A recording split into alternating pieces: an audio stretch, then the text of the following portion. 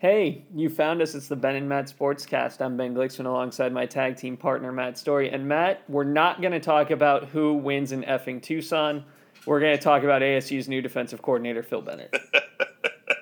Yeah, which apparently Tucson was much more riled up about that than Phoenix or the like. I didn't know the story had happened until I was watching the game, and I texted you because I didn't understand. I know, and I didn't know about it for days either. I don't know. Maybe because I'm not working around there. I don't get exposed to it quite as much as I did.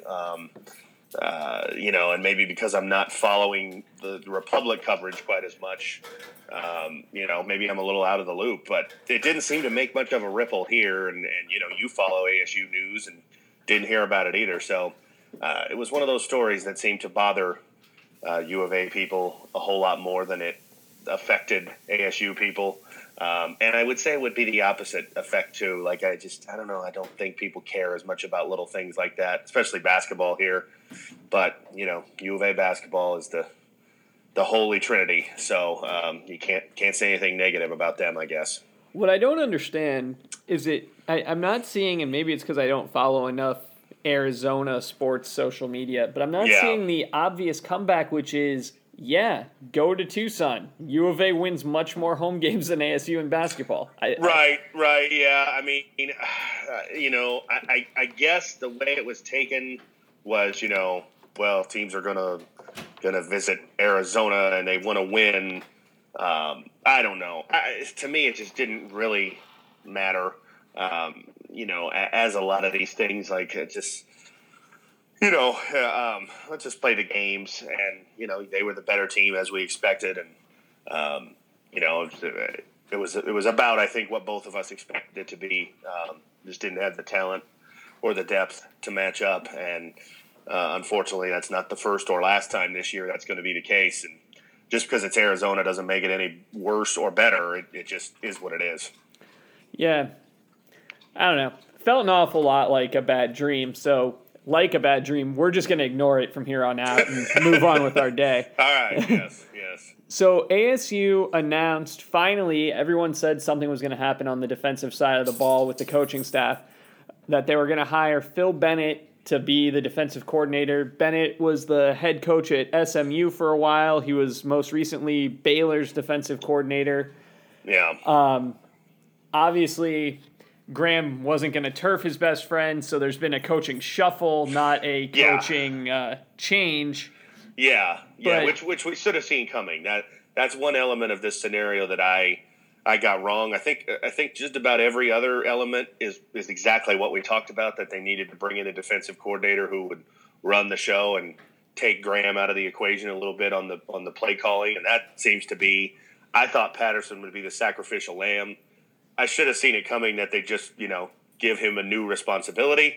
But overall, it's kind of what we thought had to happen. Yeah, I mean, they made Patterson the outside linebackers coach. Sean Slocum has not been fired. Obviously, his primary job duty was special teams, but he was coaching the outside linebackers. There's a lot of thought that he'll move to tight ends now that the tight ends coach is gone. Because he went to Notre Dame, right, to be with Chip Long. Yeah. Our old guy who's now the Notre Dame offensive coordinator. Small world. Yeah, there's been a lot of movement.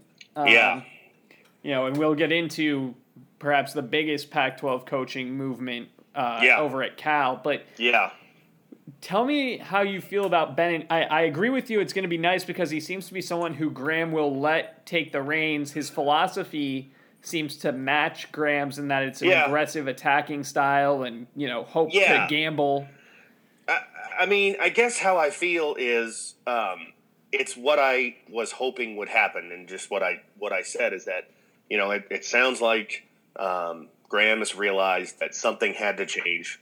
I think we and many others realized it maybe a little sooner than Graham did. But something had to be different. You couldn't go into another year with, we're going to figure out the little problems. There's more than little problems.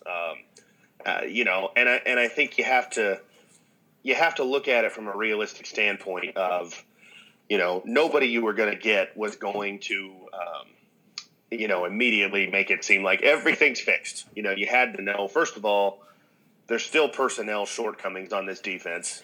So no matter how great the coach is, if the players aren't there, it's not going to be great. Can it be better? I think absolutely it has to be better. So I guess I just look at it from that standpoint of, yes, does he come with some, questions of, like you said when we first discussed this, Baylor's defense wasn't great. No, it wasn't. But everybody you were going to get was going to come with some questions. And I just like the fact that Graham went outside the family, as it were. I mean, he's never coached with him before. So you're bringing in somebody with different and new ideas. And that's good. We needed that. We needed an influx of something different. I agree. I have somewhat breaking news, which on a podcast is completely meaningless, especially since no one listens to us. But ASU offensive line coach Chris Thompson, who's the primary recruiter on Austin Jackson, the local offensive lineman, and George Moore, a JUCO recruit who's currently visiting ASU, Thompson has apparently accepted a position to go back to his alma mater at TCU now that TCU's offensive co-offensive coordinator moved to Kansas. Yeah. Here, 2.5-3 weeks away from the recruiting deadline or the National Signing Day rather. Yeah. That's a big blow because Thompson's been a primary recruiter for ASU on a number of guys. Well, and I read last night, and I don't know if there's any truth to it or if it will actually happen, I should say, but Auburn offensive coordinator left in kind of weird circumstances to go be the UConn offensive coordinator. And so they've got an opening, and I read Chip Lindsey is thought to be a candidate there. So, we got to wait and see, I guess, over these next few days and maybe weeks to see how this coaching staff actually looks, because there might be more changes. Hopefully not. He'd be a tough one to lose, as we already talked about, with head coaching possibilities. Mark Helfrich, anybody? Yeah. Can you tell how excited I am? One season in Lane Kiffin? Yeah. I mean, I don't know. Hopefully it doesn't happen. You'd like to have some continuity. Putting two new coordinators in place would not be ideal. Again, with the defensive one, is he a good hire? We don't know that yet. I mean, we try to do that nowadays with assistants and head coaches and GMs, and we want to say great hire or bad hire right away. We don't know. If the defense gets back to playing like it was in 2013 and 14, and we win 10 games, we'll say, boy, that was a great hire. And if it continues to be pretty bad and we win 5 games, we'll say, well, that didn't help at all. Until then, we just don't know. It's certainly going to be interesting moving forward from a recruiting perspective, especially because my recollection is not all that long ago, coaches stayed in place through recruiting and then did another shuffle, and it seems like that has all changed. Yeah. I mean, I kind of expected, especially that since we didn't make a bowl, that you'd hear, news on the defensive staff sooner than we did, sooner than January.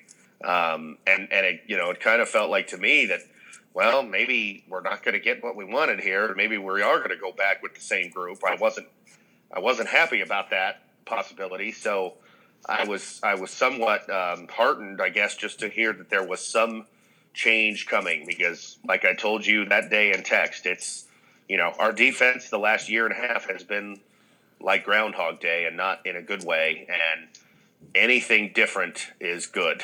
I mean, is it going to lead us to the promised land? Don't know, but we had to do something to shake things up.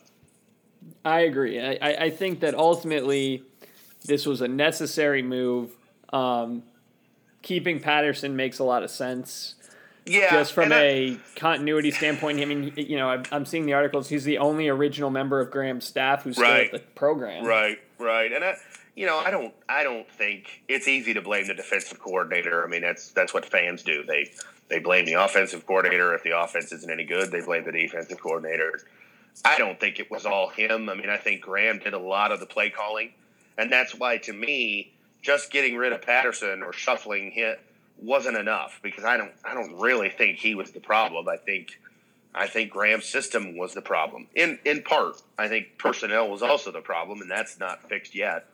But, we talked about all the times it seemed like guys just didn't know what they were doing, and that's coaching.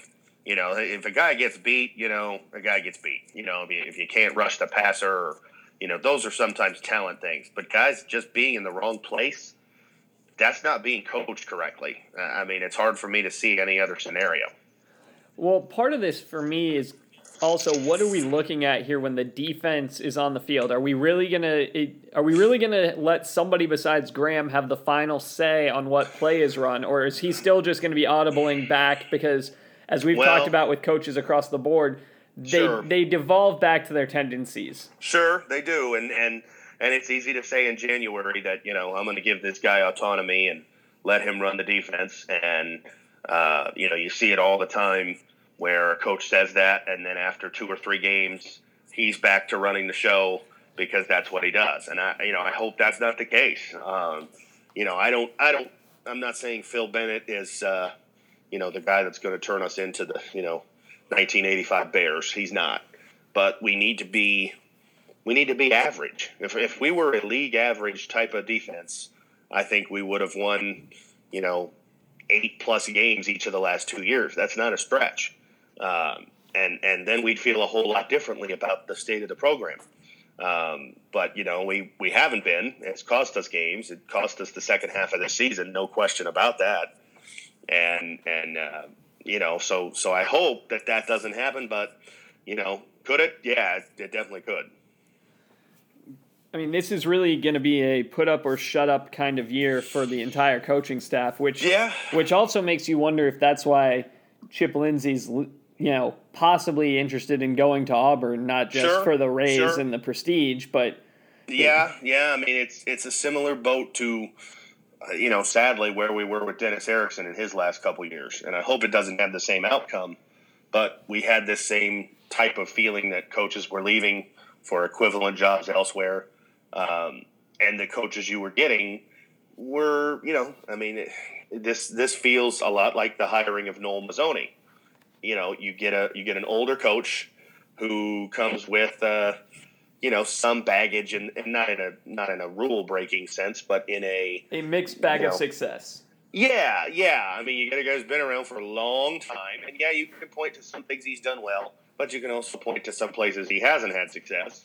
And even then, I had the same thought, realistically, who are you going to get? You're not going to get the up and coming wonder kid to join your staff when everybody in the coaching profession knows that the staff may only have this year to prove themselves, and if they don't, it's hit the road.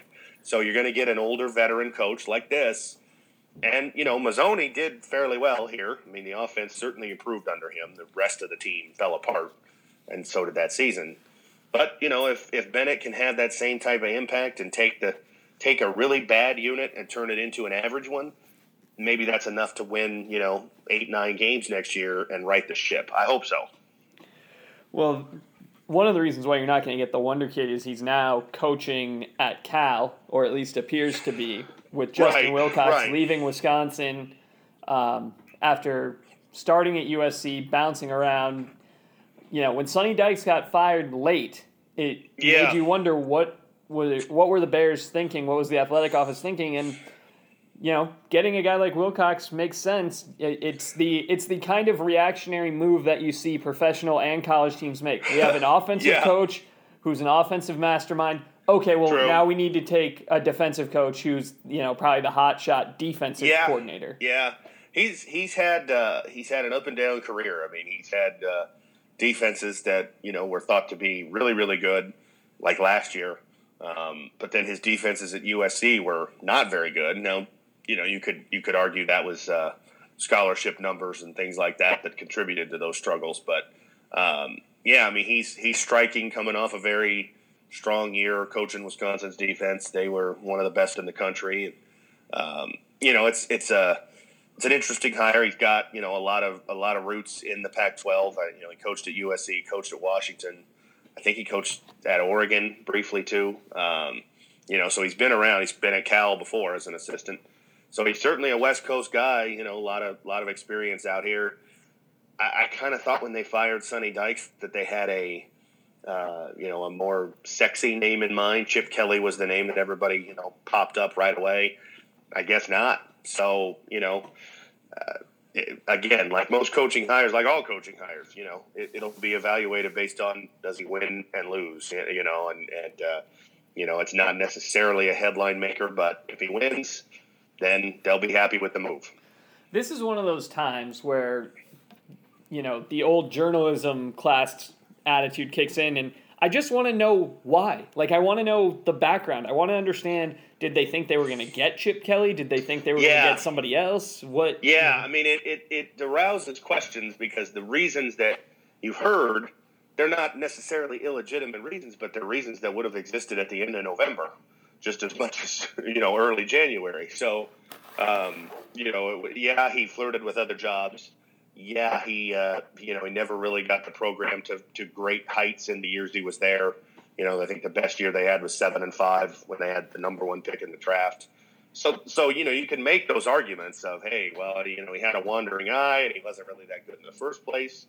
But why wait until early January to make that move? It's a bit of a surprise. It seems like there's got to be something else there.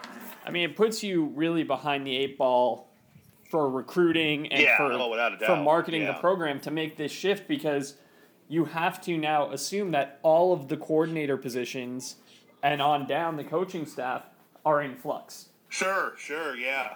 I mean, it's just a weird timing of the move. UConn had a similar move, but they didn't wait as long. But you figure you'll get if a team doesn't make a bowl game and the coach lasts more than a week, you figure that's kind of he's going to be the coach. Well, obviously not the case at Cal. There was something there that, 6-7 weeks later, they decided to pull the plug. Yeah, the craziness of sports, Yeah. So it'll be interesting. I mean, it's definitely a different approach. Cal's been one of those teams that, you kind of like Washington State. You play them and you feel like, well, they might score 40, but we could score 45 and we can beat them. That's what we did last year to beat them. And obviously now you're bringing in a defensive coach, is an attempt at least to change the personality of the program. Absolutely. We are going to have an interesting schedule moving forward. Obviously, big recruiting weekend this weekend, big recruiting weekend next weekend. Matt and I will certainly be back in time to give fake predictions about where we think ASU will wind up on signing day. But in between here and there, I have no idea how often we'll talk on the record. Certainly we'll be talking off the record. And right. You can get filled in on that if you know our phone numbers and you're curious. Yes, indeed. In the meantime, until we get back to you, he's Matt, I'm Ben. It's the Ben and Matt Sportscast.